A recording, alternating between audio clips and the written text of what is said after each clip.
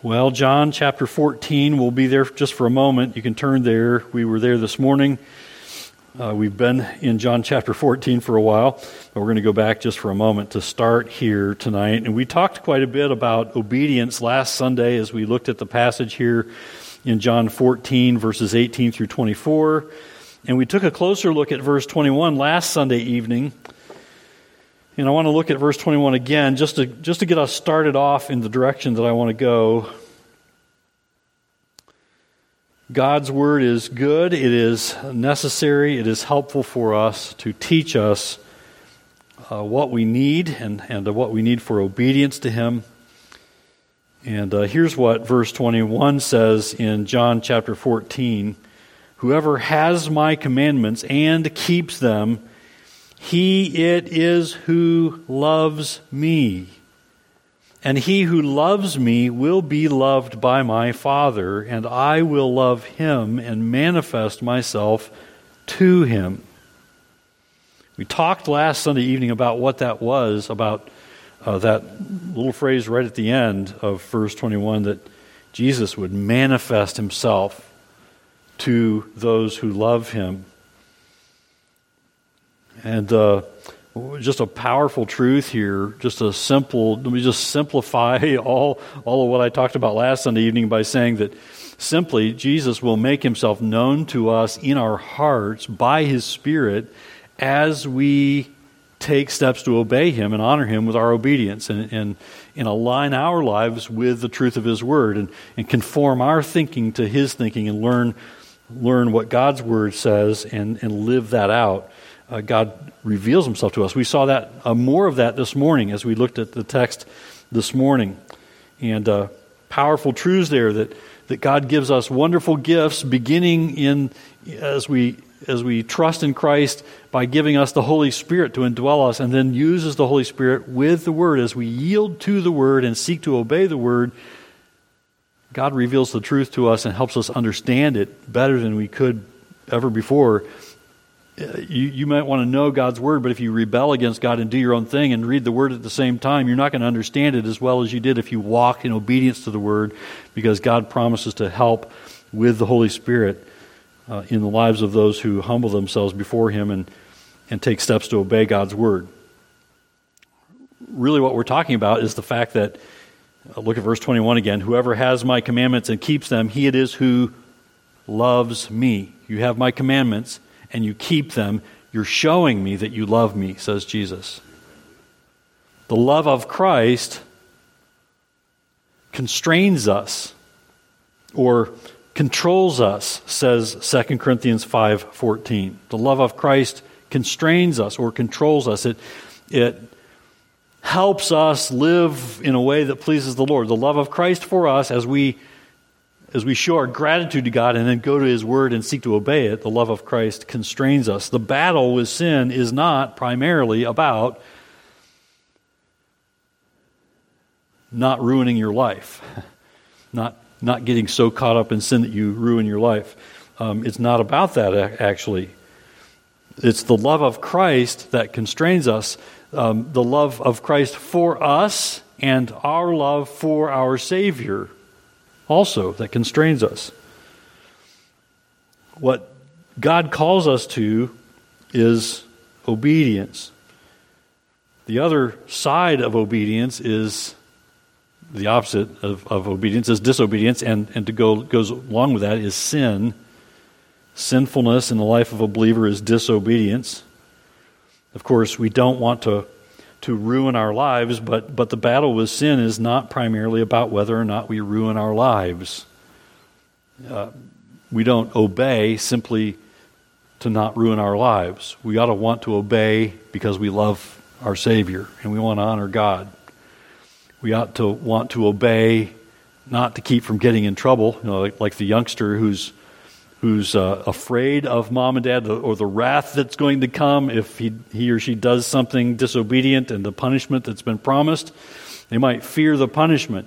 But what the parent ultimately wants is obedience because the child loves the parent and realizes that mom knows best or dad knows best. I'm going to obey. So the battle for us when it comes to Obedience is fighting sin, and not fighting it so that we don't ruin our lives, but fighting sin so that we love Jesus, so that we love Christ, so that we're obedient to Christ because we love Him. The battle with sin is not about not disappointing the people in your life. Sometimes we can be led to believe that if we sin, we'll disappoint people in our lives. I can think of a lot of people that I would disappoint if I got caught up in sin, and you can too. But the battle with sin is not about not disappointing the people in your life, and it's not about escaping God's judgment, even though you do, in Christ, escape God's judgment. That's wonderful. It's about whether you love Jesus more than anything else. So the battle with sin is about whether you love Jesus more than anything else, you name it. Is there anything else that's coming before your relationship with Christ and your love for Jesus? God wants you to be victorious in this life. He wants you to know victory in the battle with sin as you battle to obey the Lord and show your love for Jesus, and God promises to help you. We can praise God for that. That whole message this morning in John's Gospel, that God gives the best gifts ever by way of the Holy Spirit's work in us. Those gifts that are ours, those are wonderful gifts. And God promises to help you with the Helper, the Holy Spirit, and with His Word as you yield to it. And that's why the passage here in John 14 about Jesus sending the Helper, the Holy Spirit, to indwell believers is so encouraging. Jesus gives a new heart, and He gives the Helper. So He gives a new heart when we trust in Him, and He gives the Helper, making it possible to now not sin, to now honor Christ, to now show our love for Christ by our obedience. But, as I said this morning, God also calls you to action. He calls you to take action. Wonderful gift, the Holy Spirit. Wonderful work the Lord does in our hearts, revealing truth to us, giving understanding, reminding us of the truth when we humble ourselves before God's Word and get it into our hearts and minds. And that is a wonderful and powerful work, and that is a larger work than we can do. But we are responsible, and God calls us to take action. He wants you to grow in your love for Jesus, that you would respond to sin like, think of someone like Joseph, who, when Potiphar's wife enticed him to lie with her, do you remember what he said to her? In Genesis 39 and verse 9, we hear Joseph say to her, and this is the attitude that God wants us to have and cultivate, "How then can I do this great wickedness and sin against God?" How could I sin against God? That's the attitude God wants us to have. He doesn't want us to have this attitude like, if I sin, I'll ruin my life. Well, that may be true. If I sin, I'll hurt the people around me. Well, that's true. If I sin, I'll displease God. That's true. But how could I sin and do this against God? How could I sin and do this against the Lord Jesus Christ, who gave His life for me? God wants you to so grow in your love for Jesus that you look at temptation and say, how can I do this sinfulness before God? As He sees what I'm doing. Look at temptation and sin and say, how could I do this sinful act against God? How can I do this act of rebellious wickedness and sinfulness against the Lord Jesus Christ, who has given His life to save me from this sin? So what does God expect of you? Well, He wants you to take sin seriously, and His Word helps you do that. You can't properly think about obedience to God as a demonstration of your love for Jesus without taking sin seriously. The Bible says this in Romans 13:14, "But put on the Lord Jesus Christ, and make no provision for the flesh to gratify its desires." So God tells you to put on Christ. You do that when you seek to live like Jesus. It's like putting on Jesus clothing. to live like Jesus, to be obedient to God's word. You do that when you seek to live like Jesus and live like He would live. And you cannot live like Jesus would live if you keep putting the flesh first. Jesus did not do that. He did not put the flesh first. And the flesh here is more than just what jumps to mind when we think of flesh sometimes is lust. It's more than sinful sensuality. The flesh here is really anything that you put before obedience to God's word. Because those things are more important to you than loving Jesus. Anything you put first before obedience to Jesus, that's the flesh. So how can you deal seriously with sin? How can you make no provision for the flesh? I want to point you to the rich resources that we have in the Bible for taking sin seriously and for dealing with sin. And the first thing you need to realize about sin is that God wants you to hate it. God wants you to hate it. Godly people hate sin. And I want you to note here, be careful with that statement. Here's what I mean. Godly people hate sin. I want you to note here that what I mean is not about only hating the sin of other people or only hating the sin that's so apparent in the world, because it's easy to hate that. It's good to be troubled by the sin of the world around you. Yes, Acts 17:16 tells us that when Paul saw that the city of Athens was full of idols, you remember what it says about him? It says his spirit was provoked within him. He was troubled. He couldn't stand the sin that he saw all around him. So yes, you should be troubled with the sins that you see going on all around you. You should be repulsed by the sin in the world in which you live. But godly people also are repulsed by their own sin.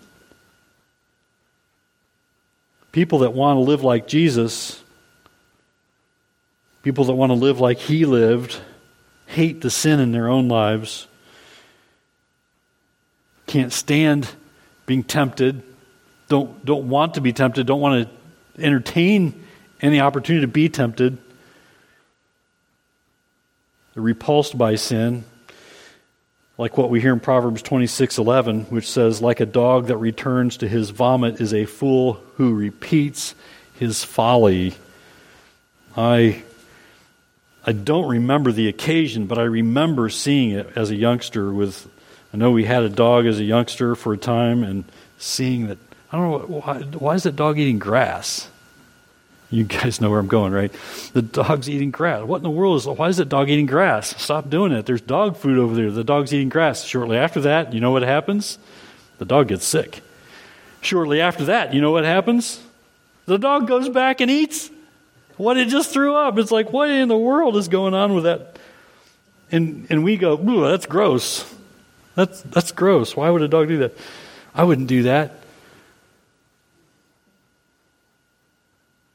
And yet, if we make provision for the flesh, that's what we're doing. People who love Jesus don't want to live like unbelievers. They're repulsed by sin, but they're especially repulsed by sin in their own lives.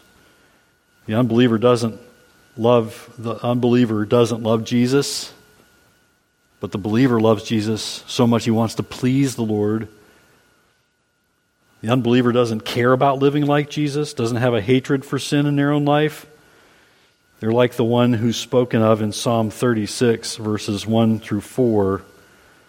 Listen to Psalm 36, verses 1 through 4. Transgression speaks to the wicked deep in his heart. There is no fear of God before his eyes. For he flatters himself in his own eyes that his iniquity cannot be found out and hated. The words of his mouth are trouble and deceit. He has ceased to act wisely and do good. He plots trouble while on his bed. He sets himself in a way that is not good. He does not reject evil. People who love Jesus have a desire for rejecting evil. If you're a lover of Jesus, you are troubled by your own sinfulness. Like we hear in Psalm 38 and verse 18, and I'm going to read this from the New American Standard Bible, where it reads like this: "For I confess my iniquity. I am full of anxiety because of my sin." I confess my iniquity. My sin troubles me. So when it comes to taking your sin seriously, you need to ask yourself if you truly hate your sin. Do you hate your sin? If you love Jesus, you cannot love sin. Psalm 97 and verse 10 says, "O you who love the Lord, hate evil." Hate evil. That's primarily about hating the evil that would show up in your own lives. Yes, hate the evil that's around you and be grieved by the evil that's around you. But be troubled when evil shows up in your own heart. Proverbs 8:13 says, "The fear of the Lord is hatred of evil." Listen to that again. The fear of the Lord is hatred of evil. Pride and arrogance and the way of evil and perverted speech I hate. Proverbs 14:34 says, "Righteousness exalts a nation, but sin is a reproach to any people." So a hatred for sin in your own life is one evidence of your fear of the Lord and your love for Jesus. And yes, sin in our nation should grieve us, and it grieves me, and I trust it grieves you. And you gather with us on Wednesday nights when we pray. We often pray about the world we live in and the nation that we live in, and those who lead us as our leaders politically and in our government. And we grieve over some of the things that our government does, and we see in our culture that we live in. Yes, sin in our nation should grieve us, but people who love Jesus also take their own sin seriously and are grieved by and repulsed by and hate their own sin. Hatred of sin is often the only way of deliverance when people have betrayed God and strayed from God. Listen to Amos 5:15. "Hate evil and love good, and establish justice in the gate. It may be that the Lord, the God of hosts, will be gracious to the remnant of Joseph." A hatred of sin is often the only way of deliverance when people have strayed from God. And Romans 12:9 says, from the New American Standard Bible again, "Let love be without hypocrisy, abhor what is evil," or hate what is evil, cling to what is good. Reject the evil, the sinfulness in your life, and cling to the good. Cling to God, cling to the Lord, cling to His Word. There is danger in not abhorring evil. There is danger in not hating sin in your own life. There is danger in leaving room for sin in your life. Not hating your sin is almost like proclaiming that, well, if I said, I'm not going to eat cookies or ice cream for a week. Now, there's nothing wrong with cookies and ice cream in moderation, right? But if I said, I'm not going to eat cookies or ice cream for a week, but on the way home, I stop and I buy some. I'm not eating them this week. I'm putting them in the cupboard, and I'm putting the ice cream in the freezer. I'm going to even put the ice cream down in the freezer in the basement. Because I'm not going to eat it this week. I'm going to eat it next week. Leaving room for sin in your life is kind of like that. Who's going to make it through the week? Not me. I'm going to eat those cookies and ice cream that week, not the week after. Again, nothing wrong with good old ice cream and cookies in moderation, but not hating your sin is like that, getting as close to temptation as you get and saying, I'm okay, I can be close, I won't sin, and then you sin. Harboring some sin in your heart is like that. Leaving room in your life for some sin which you refuse to turn from is like putting the temptation of sin within easy reach. Not taking steps To guard your heart against the sin that so easily entangles you is a dangerous way to live. So Proverbs 28:13 gives a warning and then a promise. Listen to the warning and the promise. Whoever conceals his transgressions will not prosper, but he who confesses and forsakes them will obtain mercy. You know, we have a merciful God, a gracious and loving Heavenly Father. Praise God. Mercy is ours when we hate sin in our own lives. Proverbs 19:27 says, "Cease to hear instruction, my son, and you will stray from the words of knowledge." Keeping some secret sin in your life, refusing to get rid of that in your life, is like ceasing to hear instruction. And you will stray from the words of knowledge if you cease to hear instruction, if you allow there to be some sin in your life that you refuse to deal with according to God's word. So take sin in your life seriously. Hate your sin. Abhor your sin.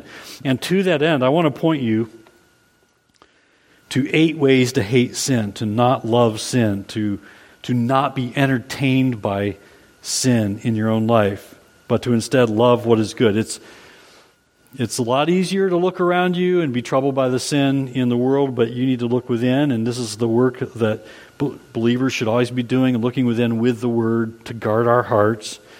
And I want to give you 8 ways to hate sin in your own life. So we've been talking about obedience.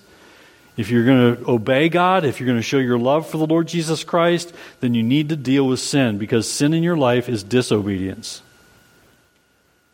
So hate your sin, and here are 8 ways to hate sin. And these are not original with me. I've gleaned these from teaching from my brother Ken, who's a pastor in Jackson, Michigan, and he was doing some teaching, and I listened to his teaching on this, and I thought these were powerful, and I wanted to share them with you, and I thought they went well with the series that we've been working our way through here in John chapter 14. So I share them with you, and I have his permission to share his teaching with you. So here are these 8 things that will help you grow in your hatred of sin in your own life. Here's number 1. Choose mentors who hate sin. If you want to learn to hate sin yourself, be certain that the people who are influencing you also hate sin in their own lives. They don't just say they hate sin, but you see they're doing work with the sin in their own lives to rid their lives of rebellion against God. People who are helping shape your thinking, help shape your behavior. You want to make sure those are godly people who hate sin in their own lives. People like Job. Job 1:1 in the Bible says, "There was a man in the land of Uz whose name was Job, and that man was blameless and upright, one who," here it is, "feared God and turned away from evil." Now we all know that did not spare Job trials and tribulations, deep heartache, right? But he pleased the Lord. He honored God with his life.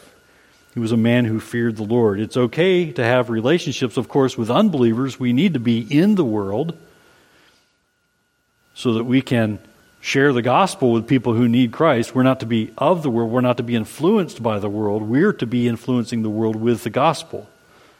So it's okay to have relationships with unbelievers and with people who need to grow in their faith in Jesus. Maybe people who are not maybe helping you grow toward Christ, but you're going to try to help them grow toward Christ by encouraging them with the Word. But those who influence you, and those you allow to guide you and teach you, and those people you read and listen to, people you want to be like, make sure those people love Jesus and hate sin.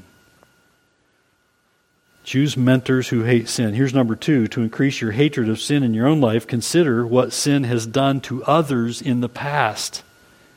Think carefully about what sin has done to others in the past. Consider the consequences that other people have faced because they have not hated sin in their own lives. You could think of someone like Samson, a biblical example. and how he sinned against God and the consequences that followed his life around. Consider even David, the scriptures say, was a man after God's own heart, and yet he sinned grievously against God, and how he sinned. Think of the consequences of his choices to sin. There are obviously others, many others. So to increase your hatred for sin in your own life, consider what sin has done to others in the past, and be warned. Here's number 3. Review the bondage and the guilt and the pain of your own past sin. You might say, well, wait a minute, I've been forgiven that. Yes, you have. And I am not suggesting here that you let Satan convince you that you will never be able to obey the Lord, because Satan would love for you to think that and try to defeat you in that area, to think that you can never be done with some sin in your life that you're dealing with. But if you're in Christ, your sins are forgiven, and you can praise God for that, and you're given a new heart, and you're given a helper. So now you can say no to sin. You can deal death blows to sin. But don't fail to learn the lesson of your own failure to obey in the past. Paul did this. When you read the writings of Paul in the New Testament, whenever he refers to his own sin, he never talks about his own sin without pointing to the grace of God. And we praise God for the grace of God, but he also refers to the bondage, the guilt, the shame, the pain, the remorse that he has over his past sins. The next time you're tempted to sin again, remember how that went for you last time. Review the bondage and the guilt and the pain of your own past sin. Number 4, consider the harm your sin will do to others you love. Consider the harm your sin will do to others in your life. You cannot sin without hurting yourself, and you cannot sin without affecting those people that you love, those people dearest to you and around you. If there's some sin you tolerate in moderation, it's likely the people that you are influencing will practice that sin in excess. And your sin will cause harm. It comes with consequences. And you could carry the scars of your sin for the rest of your life, but not only you. Think of the love you have for the people around you and the people who are dearest to you. Think of your spouse, your children, your grandchildren. Consider the harm you bring to them with your sin. Even your hidden sin will harm you and will harm others. I think this begins by learning, as Romans 12:9 says, to abhor what is evil, as we've talked already. Learning to hate the sin in our own lives. It's for your own good and for the good of those people around you who are closest to you and dearest to you that you learn to hate sin in your own life. Here's number 5. Imagine what could happen in the future. Imagine what your sin will cost you down the road. It's been said that, and this is a good thing to remember, maybe you've heard this before, I think I've said it before, that sin will take you farther than you want to go and keep you longer than you want to stay and cost you more than you want to pay. Imagine what could happen in the future. Sin is deadly. And for those who are in Christ, you know that you are kept by Christ, but sin is spiritually deadening. So imagine the damage your sin will do, and imagine what could happen in the future and the consequences you may have to live with, maybe for the rest of your life, because you did not abhor or hate sin in your own life. Number 6, grieve over what sin is doing to others around you. Grieve over what sin is doing to others around you. You can see this grief over sin, over the sin of the people, when you read a passage like Exodus 32, where Moses was grieved by the sin of the people. Remember, he comes down off the mountain, he has the tablets that God has inscribed. Exodus 32:19 says, "And as soon as he came near the camp and saw the calf and the dancing, Moses' anger burned hot, and he threw the tablets out of his hands and broke them at the foot of the mountain." You know, it's not wrong to be grieved by the sin that's around you in the world that you live in. You don't have to look far to see sin in our country that should grieve you, that should trouble you. Let that be a lesson to you of what sin can do and how far sin can lead you if you don't deal with it and hate it in your own life. You should not make an excuse for sin in your own life. You may even recognize sin in your own home, in your own family, and the people that you love the most. And it is not good to excuse those things and look the other way and ignore them. But grieve over what sin is doing to others around you. It will help you learn to hate your own sin and deal seriously with your sin. Number 7, remember that all sin has we could call it a time-released judgment built into it. All sin has a time-released judgment built into it. You may not always see that damage that sin is doing to your life. You may not always see what damage sin has done to others. You might not see it immediately. You might see it later, and it might be catastrophic, but you will see it in the end. We know that ultimately the consequences of sin is death, and those who do what the flesh leads them to do, those who refuse to trust in Christ and not believe in Jesus, will in the end face death, and they will face eternal separation from God and His love and His goodness. Romans 6:23 here says, "For the wages of sin is death." We know that ultimately that's what sin leads to, but even for believers, there are consequences in the end. Even if you do not see them right away, sin is like a slow poison. Sin is like a time bomb. Sin is like carbon monoxide poisoning. Think of that. Isn't that tragic when someone, and you see it in the news sometimes, sometimes a whole family perishes in their sleep because carbon monoxide poisoning snuck up on them in the dark. Sin is like that. Listen to Psalm 73 and verse 3. "For I was envious of the arrogant when I saw the prosperity of the wicked." You ever do that? You look at the world and you think, how in the world do they keep getting away with that? How can they do that grievous sin? And it looks like they're prospering. They're even profiting.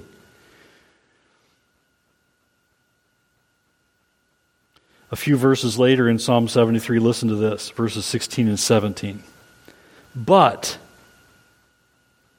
when I thought how to understand this, it seemed to me a wearisome task until I went into the sanctuary of God. Then I discerned their end."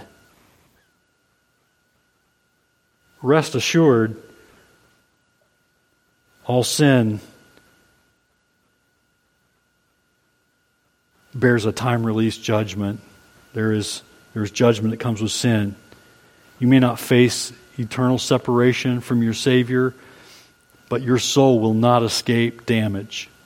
Your spiritual life will not escape damage from sin, and those around you will not escape damage from your sin. And failing to hate sin in your life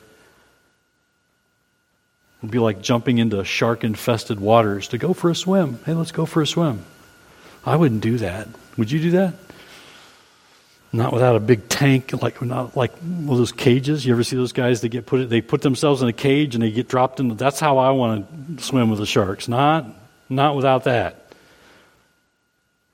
Remember that all sin has a time-released judgment built into it. And now, here's number 8. And most of all, this is most important. Remember what your sin did to Jesus at Calvary. Not only was Jesus cruelly tortured, and sometimes we think of that as the worst thing in the world, and yet that's not the worst thing that happened to Jesus. He was cruelly tortured, and yes, he was beaten, and yes, he was hung on the cross to die, and that is absolutely terrible. And it grieves me when I think about it. But 1 Peter 2, verse 24 says this, and this should grieve us even more. 1 Peter 2 and verse 24, "He himself bore our sin in his body on the cross. That should grieve us more than the torture even that Jesus faced.